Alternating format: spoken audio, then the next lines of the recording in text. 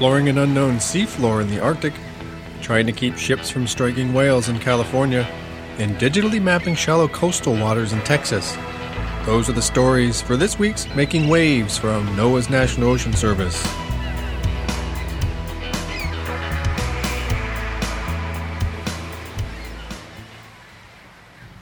Scientists from NOAA's Office of Coast Survey and UNH, the University of New Hampshire, recently finished up an expedition in the Arctic. They were there to map the seafloor north of Point Barrow, Alaska. That's the northernmost point in the U.S., but they were 500 miles north of that in the icy sea. And underneath all that ice and sea is a huge ridge called the Chukchi Cap. It's one of the least known seafloors in the world.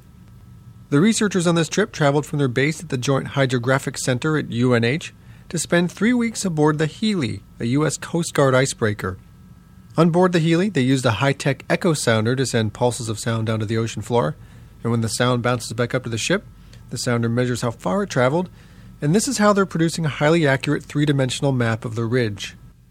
It'll take more trips to finish up the mapping, but when it's done, scientists will better understand what it looks like down there, and it will help to improve climate and ocean current circulation models.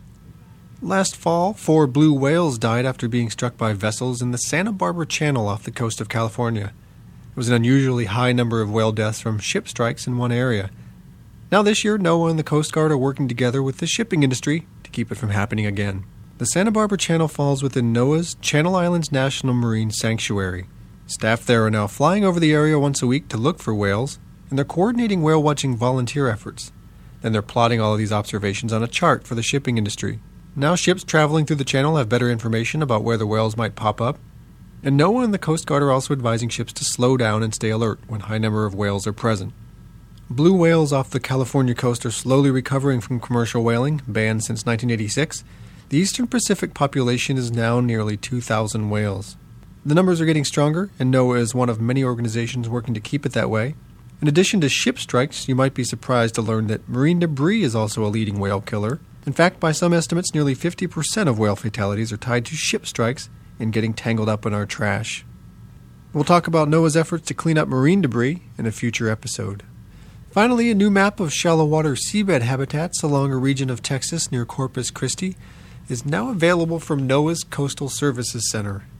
It joins a growing list of coastal maps made by NOAA that tell us the condition of underwater vegetation around the nation. The main use for this map is to help the Texas Seagrass Monitoring Program locate, keep an eye on, and protect seagrass beds and shallow water shellfish. Why is this important? Well, maps of our coastal areas are places that need to be better understood and protected, because a lot of things happen there that humans and animals depend on. Underwater vegetation and shallow coastal waters support a wide range of marine creatures. The seagrass along the Texas coastal bend is a great example. It provides a safe place to spawn, a safe nursery, and a place to hide and forage for food for small creatures. And these small creatures are in turn food for commercial and recreational fish throughout the Gulf of Mexico. And that same seagrass supports over 75% of all the nation's redhead ducks each winter. But calling it a map doesn't really do it justice.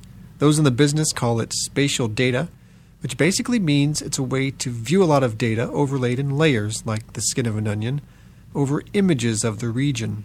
Some of the information is gathered from aerial and satellite photos, some by people wading out into the water to take samples. Acoustic sampling is also used.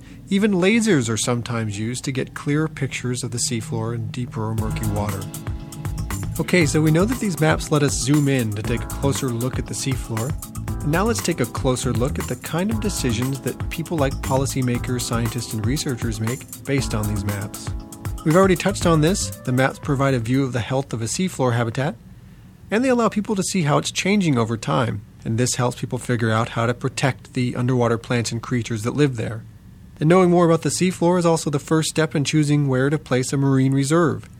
Once we clearly understand where our most critical habitats are, the ones that are being threatened, say, by pollution or overfishing, we can then consider protecting them with special laws. And mapping is also used to determine the effect of habitat change due to natural or human impacts. For example, an area could be studied to determine the impact of fishing gear on the seafloor, and by mapping these habitats over time, planners can determine if or for how long areas should be closed off to fishing to allow a threatened area to fully recover. Seafloor maps also help people choose locations for aquaculture. For example, information about areas where clams naturally live in the wild can be used to figure out the best places to set up clam farms. And finally, seafloor maps of deeper waters are often used to estimate the physical damage caused by trawl fishing gear, both to seabed sediments and the animals that live along the ocean floor.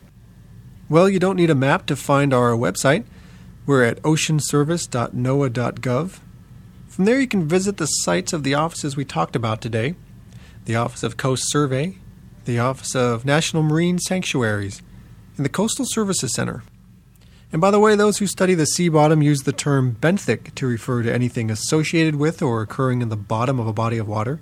And the animals and plants that live on or in the bottom, they're known as the benthos. So if you want to learn more about shallow water seafloor maps, you want to search for benthic habitat mapping. That's BENTHIC. If you have questions or comments about this podcast, about the National Ocean Service, or about our ocean, send an email to nos.web@noaa.gov. That's all for this episode.